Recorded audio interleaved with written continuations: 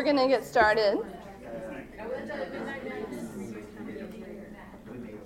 Okay, we have a pretty short announcement list here under Family News.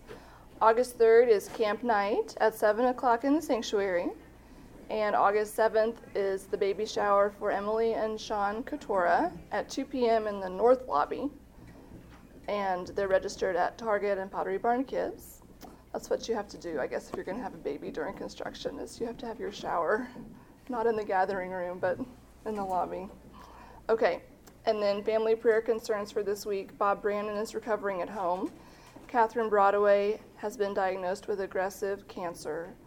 Christine Dillon, I'm not sure if I'm saying that right, is the sister of Martha Brandon, recovering from open heart surgery on July 22nd. And Becca Doris appreciates our prayers as she is continuing to suffer from multiple health problems. Okay, let's open with a prayer. Dear God, thank you so much for the opportunity to come here today and worship you, to fellowship with our church family, and to study more about the history and the culture that influenced Jesus' teaching. Please help us to learn more about the city of Jerusalem today. In Jesus' name, amen. Okay, welcome back to another week. Last week, previously on Death and Resurrection of the Messiah, we talked, so we had two sessions. We kind of pushed them together to make sure that we got everything in by the end of the summer. So last week was a whole lot of video. We didn't leave a whole lot of time for conversation, so we thought what we'd do this week is leave a little bit of time to kind of unpack and decompress from last week. So just a couple of images that maybe help to help us remember what happened last week. Will you write on the board? Will I write on the board? Do we have a marker? We do have a marker. Yeah. Did you start us on some of those things? Actually, I'll get the lights back. Okay, so the two images on the left were from the first part of the lesson, Caesarea Philippi, and we talked about how the people in this region worshipped fertility gods, and we also talked about the temple in Jerusalem. That was the second half of the lesson. So let's first go back to Caesarea Philippi and think about the images of the gates of hell, and then there were carvings and statues of some of the fertility gods, Baal, for example. Which images in that video, like the flowing water, the cave, the rock of the gods, the gates of Hades, made the greatest impact on you, kind of visually? For example, when we saw this one, to me it looks like a face, and their eyes, and a great big angry mouth. And if I were living in Jesus' time and I saw that as the rock of the gods, the gates of hell, that looks really ominous to me, like going down into this mouth. And that's right where Jesus was standing and saying, "No, Peter, you're the rock, and upon you I will build my church." So what other recollections do you have from that last week?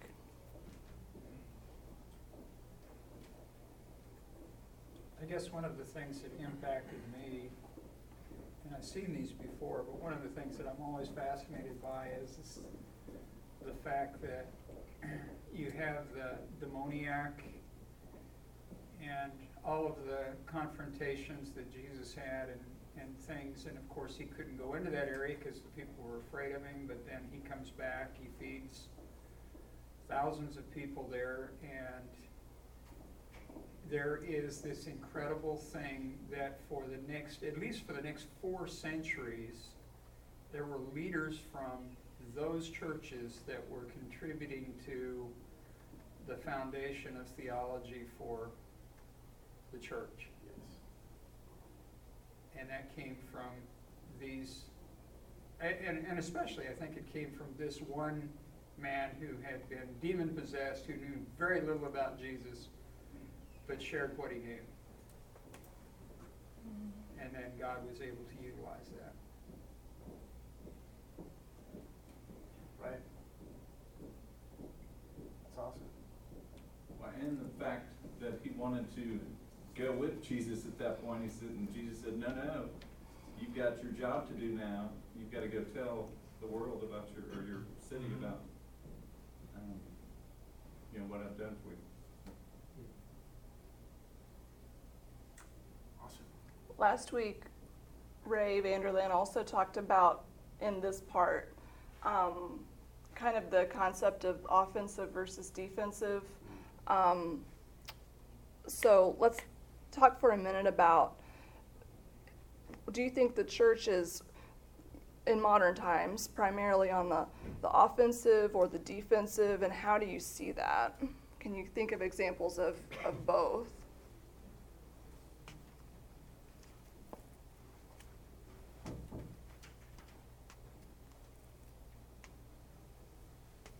I was listening to a podcast the other day, and I listened to too many to even know where I heard it. But, the speaker was talking about this particular region. Good people didn't go there, and here was Jesus not only going there, but he was making, a real statement of the future of his kingdom there.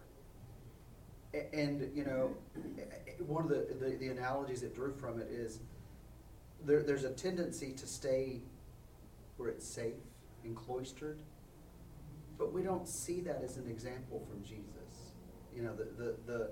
Jesus and his followers were so bold, and they went where, the phrase where angels, feared to tread. They were going places and doing things that were on the offensive. And that's the example that we have. Now, do we do that? There are great examples of us doing that today. There are also a lot of examples of being timid and cloistered. And, I think if I, in my most faithful times, is when I am out there being bold, but appropriately so, not forcing my thoughts down someone else's throat, but just saying, by my life, here's who I am, and being a spirit of attraction, not a spirit of, forceful condemnation. My thought on that one is going to this area. So there's specifically, we talked about Pan, but a polytheist area. Yeah. It sounded like he just took the disciples there and he was with them and teaching them. They went somewhere. I don't know if they were, I wonder if there was any hostility towards them. I would probably guess not, from a community that's like, your gods are cool, my gods are cool, whatever. So I wonder, did he go to, he went here and flipped tables and was very expressive to those he might have disagreed with.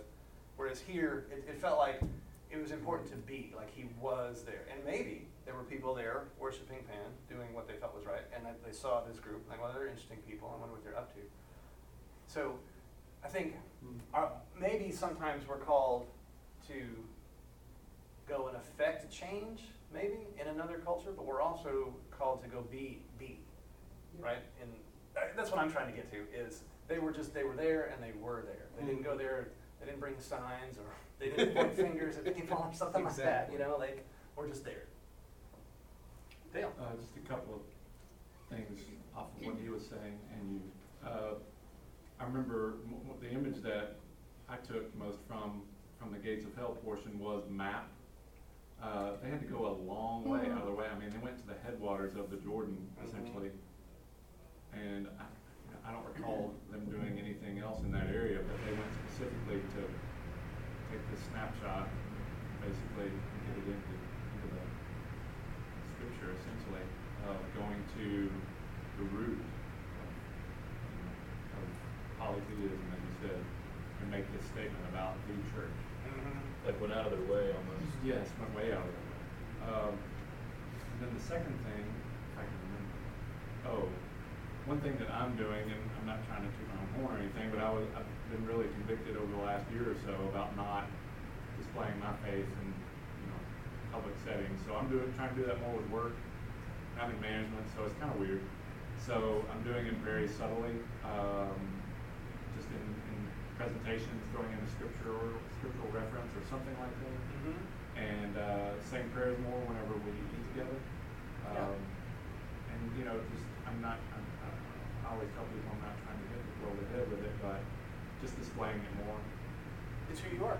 Yeah, as not trying to distance myself from it, but just say, this is me, and if people want to talk about it, they can. But I've had a couple of comments that some of the folks appreciate it. That's awesome. But I haven't had any comments that people dislike it. That's awesome. One of the things that I think is worth noting, I don't know if you have seen the pictures that are downstairs around the foyer, and that is Otter Creek is supporting a ministry that is going to people that have never heard the gospel in Niger. And these are areas where the few churches that they had there were burned last year. And it's an area where white guys like me can't just walk in and be there. Yeah. And so there's African evangelists that we support that are doing church planting in those areas. And so there's two ways that there are areas where Jesus, like with the demoniac, that was not his ministry, and yet he empowered the demoniac then with his story then to do what he needed to do. And that happens today, and it happens with our congregation. And those people, especially the ministers that are doing the church planting, really need to be continued to be lifted up in prayer because it's dangerous. Man. The first part, the Gates of Hell part, was that, do you know what year that was from, that video? 90s. It seemed like vintage Vanderland.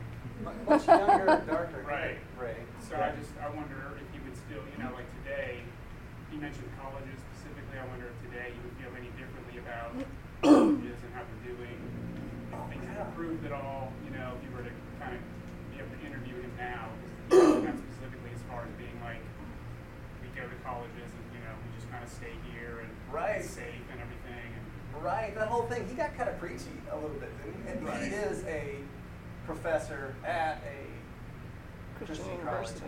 It's on the tip of my tongue. I can't remember which one it is. York or Wheaton? Not sure. And these were recently remade. Like he recently went and redid all this stuff? No, but I mean, like the temple scene and everything was done years ago. Yeah. But the presentation that they did was, I think, just a couple years old now. Hmm. Because they reused some of that material and put it into nestled it into a new thing. So I think probably he continues to think around the same thing. Well, When I went to hear him, Rob and I got to hear him for around about 4 or 5 days one time. And Wow. he said, he doesn't like himself in things. He says, I was so not impassioned and not bold enough. He said, I just was just a teacher. And he doesn't like himself. Huh. And Well, Ben, that part really resonated with me Yeah. because I'm a teacher and I work with students at a lot of Christian schools in town. And so I can see some of the schools that have more of the withdrawing kind of cloistering mentality. Like we take students here to protect them from the big bad world. And then I work with kids at other Christian schools who are very much about like, this is how our faith informs our study of academics, and they're equipping their students to be bold and go right back out to their community. Right. So, The school I went to in Seattle, SPU, their motto or vision or whatever is engaging the culture, changing the world. And it's debatable whether we're able to do that, but I mean, at least that's a goal that seems more in line with what he's talking about. But then again, that's when he was making these comments in that footage, it was a while ago. I don't know if he would feel any different, but so it's the same problem.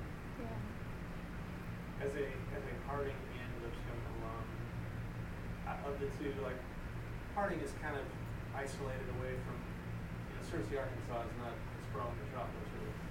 It felt a little more like it was the bubble.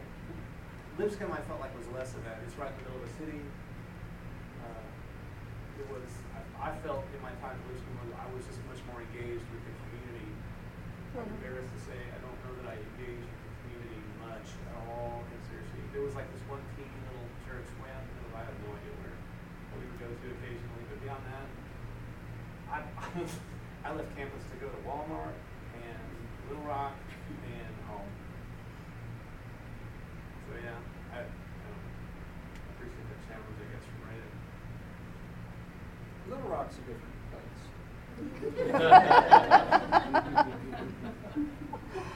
It's near where the underdogs live. Yes. Let's go over to the Jerusalem side. That was the second part. Maybe just one couple minutes. Yeah. So Ray spent a lot of time with this really awesome model of the Temple Mount. And when he was describing various features of it, construction and use and so forth, how did that change your perception or your understanding of what you have already read in the Bible? I had no idea, and this just like awakened me. I never could figure out why the New Testament Christians were worshiping in the temple. I thought, you're going to tick everybody off, you know? But there was a section of the temple reserved for any religious group to practice their faith. That was just something eye-opening to me. Well, and I mean, for the first many decades, Christianity wasn't Christianity; it was just a sect of Judaism. Right. I was struck by, and you can see it better in this one, when you look at the city as a whole and the various, like David City and Old and New sections and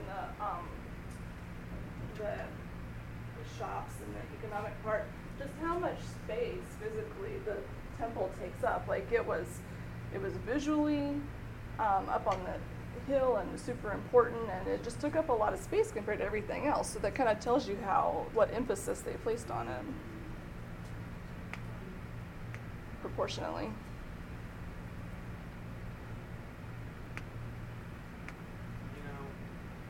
I think one of the things that hit me is I've seen this and others of his, and in fact, that and Josh mentioned Sepphoris, and normally I didn't think of it I thought of more of a rural country scenario and not a lot of sophistication, but I mean, you have Greeks and Romans living in Jerusalem, you have his ministry in Galilee. I mean, at least half the population there was probably Greco-Roman, and it was a very sophisticated area. And I would argue that as far as cultural goes, it was probably as culturally sophisticated as the time that we lived in. And that's just an interesting perspective, because when I grew up, I always thought of these were all Jews, they were all, and it was just a very different kind of a picture that I had.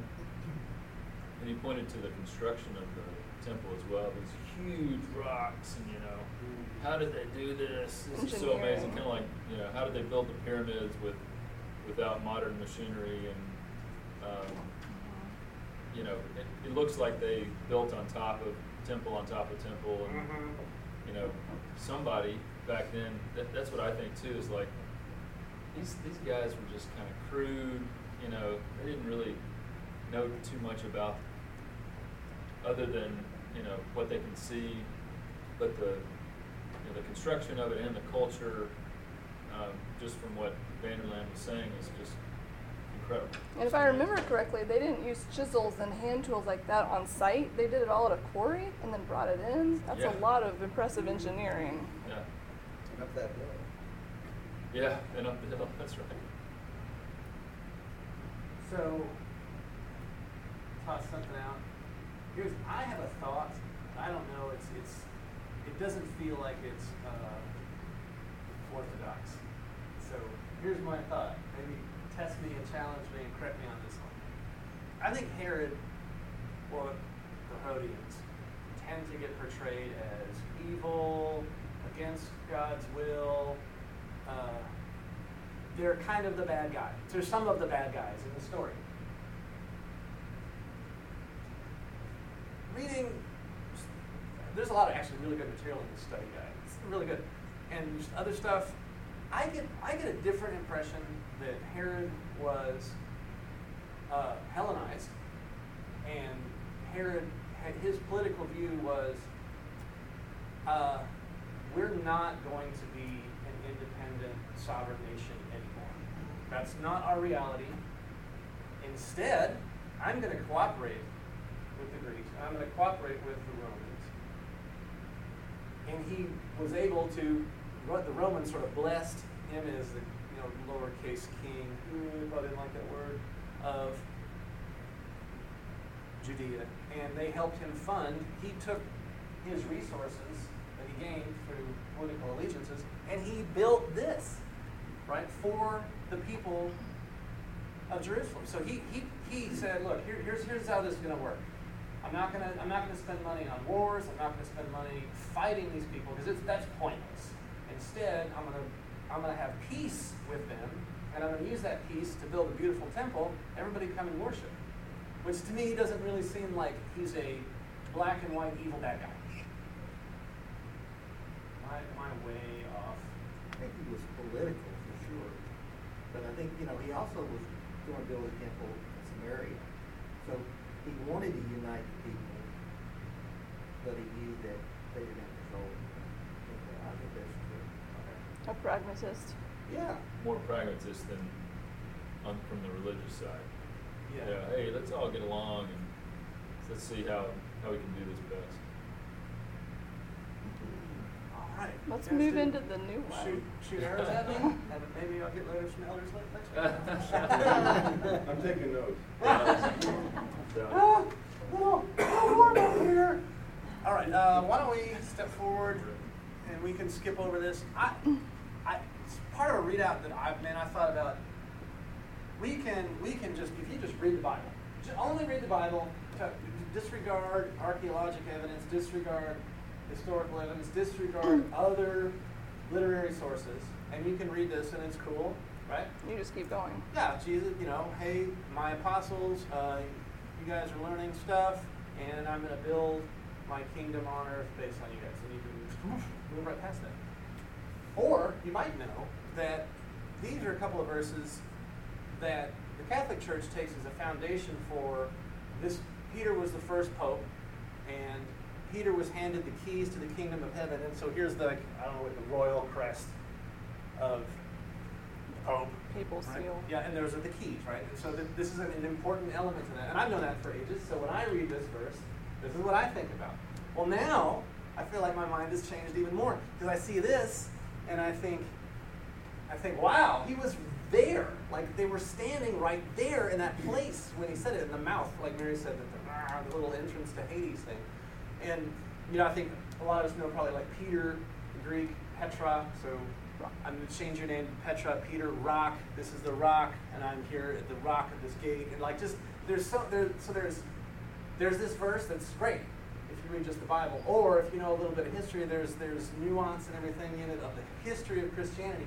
And even more cooler than that, right in that moment, like just for the people that were right there, there's a whole lot of context that is just so interesting. I think thank you, Ray, for helping us unpack that timeliness, that immediacy of what was going on. These gates of Hades will not overcome it. Yeah. Cool.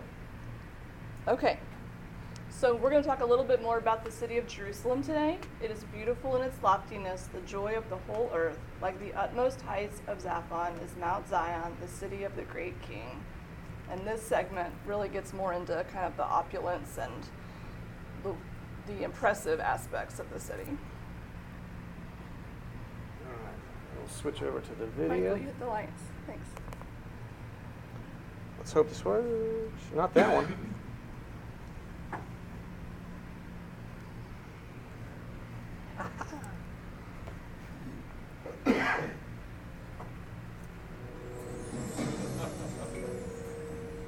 The ancient land of Israel is a testimony, an evidence of the greatness of what God did in that country, a testimony to the truth of the words that we find in the pages of the Bible.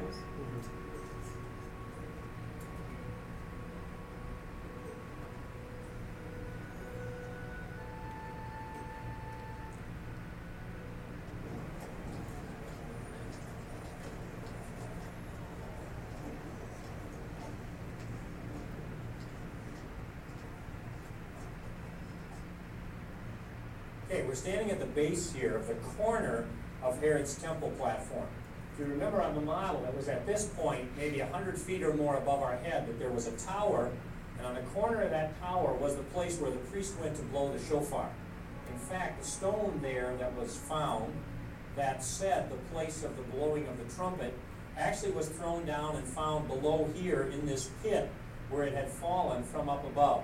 But here you get a sense of the size and the glory of the stones that Herod put here. Now up above us here, you see the spring of an arch. That was the arch called Robinson's Arch. That arch came out behind us. From there, the stairway came this direction toward me, descended down here into the lower city so that you could walk on down toward the Tyropian Valley or around the corner here to the left to that broad staircase to get in where the pilgrims went in. So there were two exits or entrances on this level. One was here, came down this way. The other one, Wilson's Arch, came across on the bridge to the upper city. Here in a pile, not ever having been excavated, just left the way the excavators found it, are the stones that the Roman soldiers and engineers threw off the top at the time they destroyed the city. Josephus says that hundreds of thousands of people died in that slaughter. I just want you to feel the awful terror of this place as those Romans came here and spent months systematically destroying and undoing what Herod had spent years and the Jews had spent years building. And I think Jesus weeping over the city was his awareness, as his insight into the future, that this was about to happen.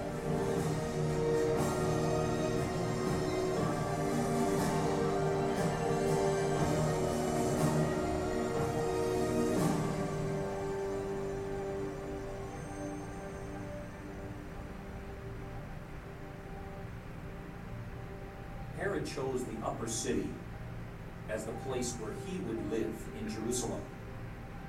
On the western edge, overlooking the Hinnom Valley, Herod built a magnificent palace where he spent his time when he was in Jerusalem. On the northern end, at the point where his palace or this part of the city was the weakest, he had built a large fortress. And to protect that fortress, he had built a series of 3 towers in a triangular shape. The largest, the tallest, being 150 feet high, he had named after his brother, Phasael. The one to the right, he had named after an unknown friend named Hippicus. We don't know anything more about him. And to this side, the very graceful and beautiful tower, he named after his favorite wife, Mariamna, the woman that he himself had strangled because he doubted her faithfulness to him. The palace itself is divided into 2 parts, and in between the two, a series of gardens and with pools, a variety of exotic kind of plants and trees that Herod had put in there, typically Herodian. A couple of things that happened here we can say with some certainty from the Bible. The first one is at the beginning of the life and ministry of Jesus, the wise men came from the east, and they came to Jerusalem because the star that they had seen indicated to them that a king had been born in this part of the world. And they came to the one they thought would know the most, that being the king of the Jews at the time, Herod. Herod, of course, was very upset about it, and eventually the slaughter of the babies in Bethlehem results. The other event comes at the end of Jesus' life. Herod the Great, the one who built this magnificent city, had died, and his son, Herod Antipas, was here for Passover. Now, we don't know for sure that Herod was staying in this palace, but it seems logical because it was the Herodian palace after all. And at that time, the Galilean teacher, Jesus, had been arrested. He had been taken to Pilate, the Roman governor, who probably resided in that huge fort there just to the northern end of the Temple Mount. Pilate sent him here on the night of his arrest and interrogated by Herod, and then eventually sent back to Pilate, who condemned him to death. So we can imagine at the end of his life, Jesus being brought here and having an audience with Herod. Here, the large palace of the high priest Caiaphas, or at least so we think. Don't know that 100%, but very likely Caiaphas' palace looked very much like this. Caiaphas was a member of the Sanhedrin. He was the high priest, the chief priest. He was a Hellenistic individual, was happy with the Roman and Greek lifestyle, and as such was considered to be illegitimate in the priesthood by many religious Jews, such as, for example, the Essenes. Archaeological excavations have revealed a number of beautiful mansions belonging to families of Sadducees from the time of Jesus. One of them recently opened to the public, probably belonged to a priestly family, and possibly even a family of the high priest. While no one is saying that this was the home of the high priest Caiaphas, it's possible. At the very least, it helps us to appreciate the context to which Jesus was brought as he was interrogated by the Jewish priests prior to his crucifixion. We're in a mansion that dates back to the period of Jesus' time. When Jesus was on earth, when the disciples were on earth, people were living in this mansion. Very likely belonged to a priestly family based on the number of ritual baths that are in here. Also other kinds of finds in terms of bowls and dishes with information on them indicating they belong to priestly families. Another thing I think that strikes me is the opulence of the place. You see the mosaic floors, the wine cellar over there filled with jars still standing there, the beautiful stoneware tables which were ceremonially cleaned because they didn't absorb material like clay did. The bowls, the plaster walls up here painted different colors that look so beautiful and so glorious. Bathrooms with mosaic floors. Absolute beauty. Now actually there are three major walls in this part of the city of Jerusalem.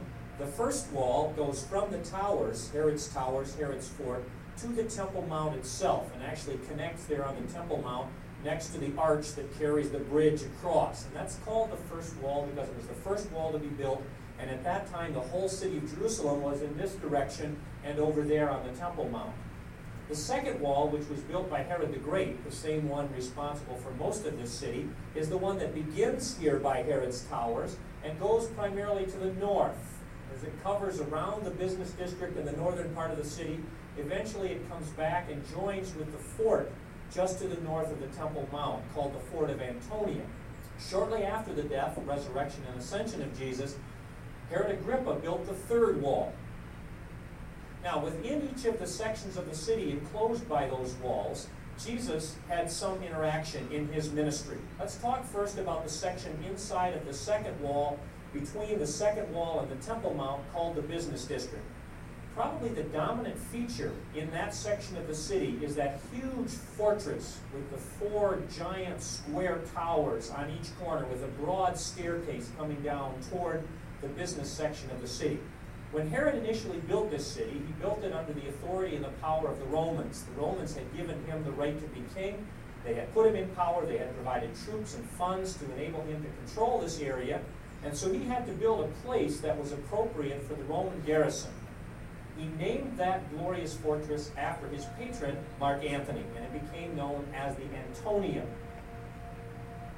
It's in the western half that most scholars believe Jesus was taken for his trial before Pontius Pilate. Now, the Gospel of John tells us that Jesus was taken to be tried before Pilate to a place called Lysistratus, or the pavement. Very likely that pavement is in the Antonia fortress, just inside of those gates that stand at the top of that long, broad staircase. If that's true, Jesus himself was taken there before Pilate, probably bound, standing before him, and those who accused him stood out on the stairway. And the trial went on back and forth between those Sanhedrin officials, those Sadducees, and Pilate himself, who had to make the decision. Eventually, Pilate decided that it was in his best political interests to sentence an innocent person to death, and so he listened to those who accused Jesus, and he had Jesus flogged, and he sent him out to die. The Bible teaches us, the New Testament teaches us, that Jesus was both the Passover sacrifice and the scapegoat. Now, the scapegoat was an animal that was taken to the temple, and following a ceremony, the priest would symbolically transfer the sins of the people to the head of the goat, and the goat would be taken outside of the city to the east, to the wilderness, to die. And in that way, show the people that the sins of the people had been carried away. They'd been taken away out into the desert, and they would not any longer interfere with the relationship between God and the people. So the book of Hebrews says Jesus is our scapegoat. He's taken outside of the city wall, and he's taken outside to die. And in that sense, God is illustrating to us that our sins too have been completely removed. They're no longer affecting our relationship with God. According to Roman law, executions took place in very public places, along city streets or outside of city gates. And often city gates were the choice the Romans used. Over near the Garden Tomb, over near that location, which some see as the possible place where Jesus was crucified, is the Damascus Gate, the present location of the Damascus Gate. Right there, near that location, was a very large public gate, the main north entrance into the city of Jerusalem.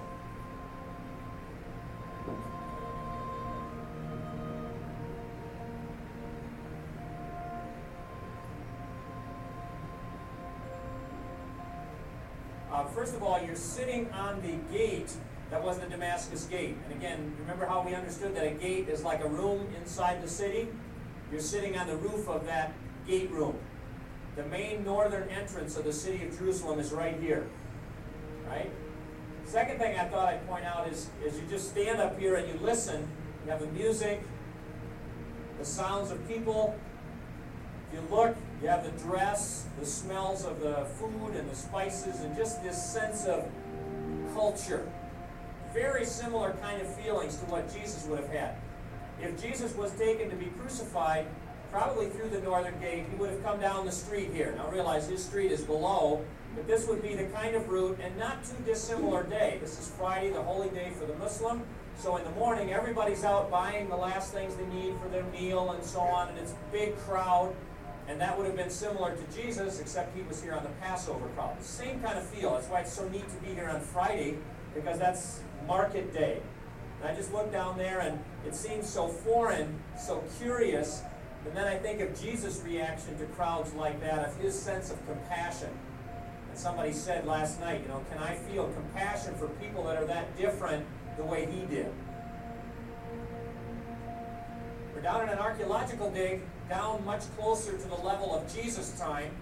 And what you see here is the main northern gate from the Roman period, technically from the Roman period following the time of Jesus. After this city was destroyed in 70, and then again in 134, the Romans rebuilt this gate. However, we can say that the gate is built on the approximate location, following the same general outline, and certainly with Herodian stones. So I won't tell you that Jesus touched this stone in this place. What I will tell you is that what you're looking at is the gate that looks the same as what Jesus looked at, coming from the same place. Now you can hear from the bustle that the city gate was always a very, very busy place. There actually were 3 openings. This small one here, a much larger one in the middle, and then another small one on the outside. So actually you're looking at the little gate, if you will, of a huge, massive gate. Notice the size of the column. Maybe 3 feet in diameter that would have gone, you can see where it would have gone up the side, and another one here. And imagine the glory of that Roman gate, that one day about 2,000 years ago, busy day like this, was the site where a condemned prisoner was taken out carrying a cross to be killed somewhere in the immediate area here.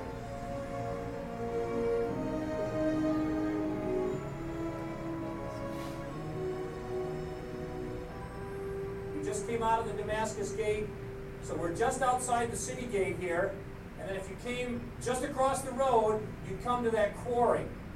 Very likely they would put the victim down below in the quarry and stone them to death from the top of the quarry. Now, to some people's minds, that makes this a logical place for the crucifixion. But the view is, in Roman law, you executed people in public places by main roads or main gates, particularly in places that the local population considered to be disgraceful. So maybe this is a logical choice. And I'm not saying it happened here. I'm saying I'm trying to give you an impression of what it was like. So when Jesus was taken to be crucified, whether it was this spot or another, he came through a busy city street, out a main gate, and just outside the gate he's crucified.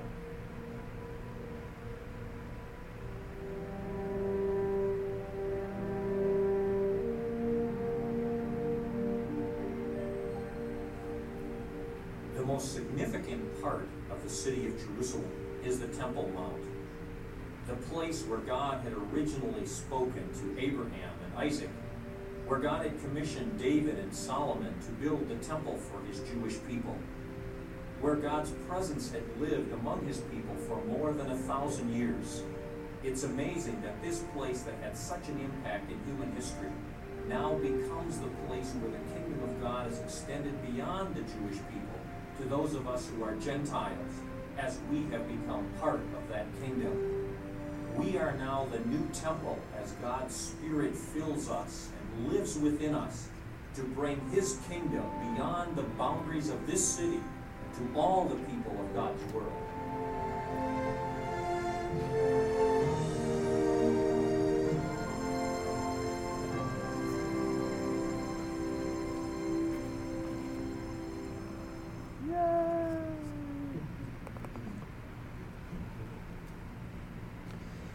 All right. Per our tradition, just some questions from the book that felt thought-provoking, but certainly more interested in your guys' reaction to what we just saw.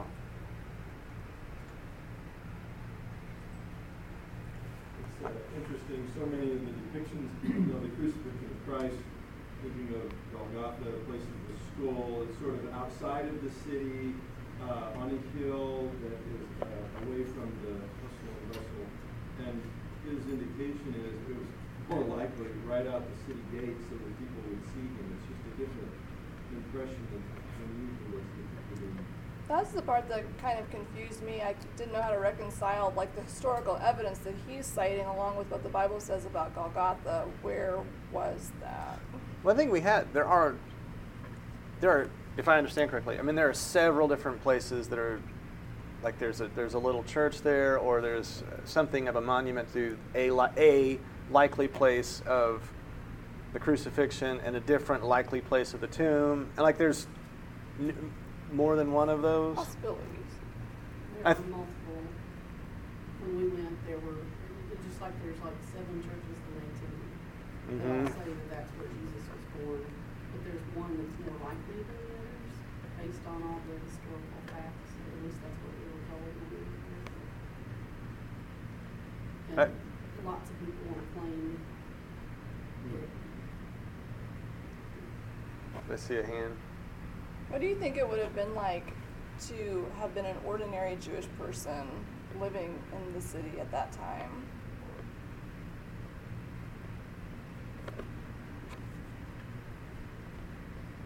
I don't know where I got this, but maybe Randall. But there were a series of people that said they were the Savior. Yes. Over and over and over. And I think that people were tired. They were maybe a little punched up from all these zealots saying that they were the Savior over and over and over again. I think people were just tired of it in general. I think this is my perception from what Randall taught us, but Jesus was just, there's another one. That's my perception. Very oppressed. Very what? Oppressed, from the Romans and taxations and all of the things. It was very difficult for them to make a life, beyond virtual slavery there. Mm-hmm. So I think it was difficult for them to see. I would think it would be difficult to see that was coming just in that mind or oppression. I think if I had been an ordinary person trying to go about and do my shopping, and there was someone who had claimed to be the Messiah crucified right there on the main road, I would have just kept my head down and tried to mind my own business. And that's the point, right? Well, and especially since you've probably grown up reading and hearing that this Messiah is coming to save us, and you've got these images in your head, just like the disciples, of this king, and he's going to come and defeat the Romans or whoever it might be, and then you're like, right. Let me just get my grapes and go home. Right? This doesn't make any sense. All right. That's a good point. Well, and like you were just I'll let you wrap it up, Dave. if Herod was, he's like, we're going to get along with the Romans, and look, we built this magnificent temple. Maybe the people were kind of in that same thing, like, we just go along to get along, we're going to get a big temple, we're going to be left alone. Yeah. And then it was proven when they started forcing around in 65 or whatever. Right. Here comes the army and trash them. Right. So maybe we're tired of that. Yeah, we probably need to wrap it up, but Thank yeah, you. that's along the lines of like, the Romans didn't just like and tear down the city. It's that there was violence that they couldn't control. Like it had gotten so bad that they had just, there's nothing else that we can do here. We're tearing down the temple. We're tearing down the city. All you people have to leave. We're renaming it. Like that's the only option they felt like they had. Okay, thanks, Dave. Thank you all so much for being here.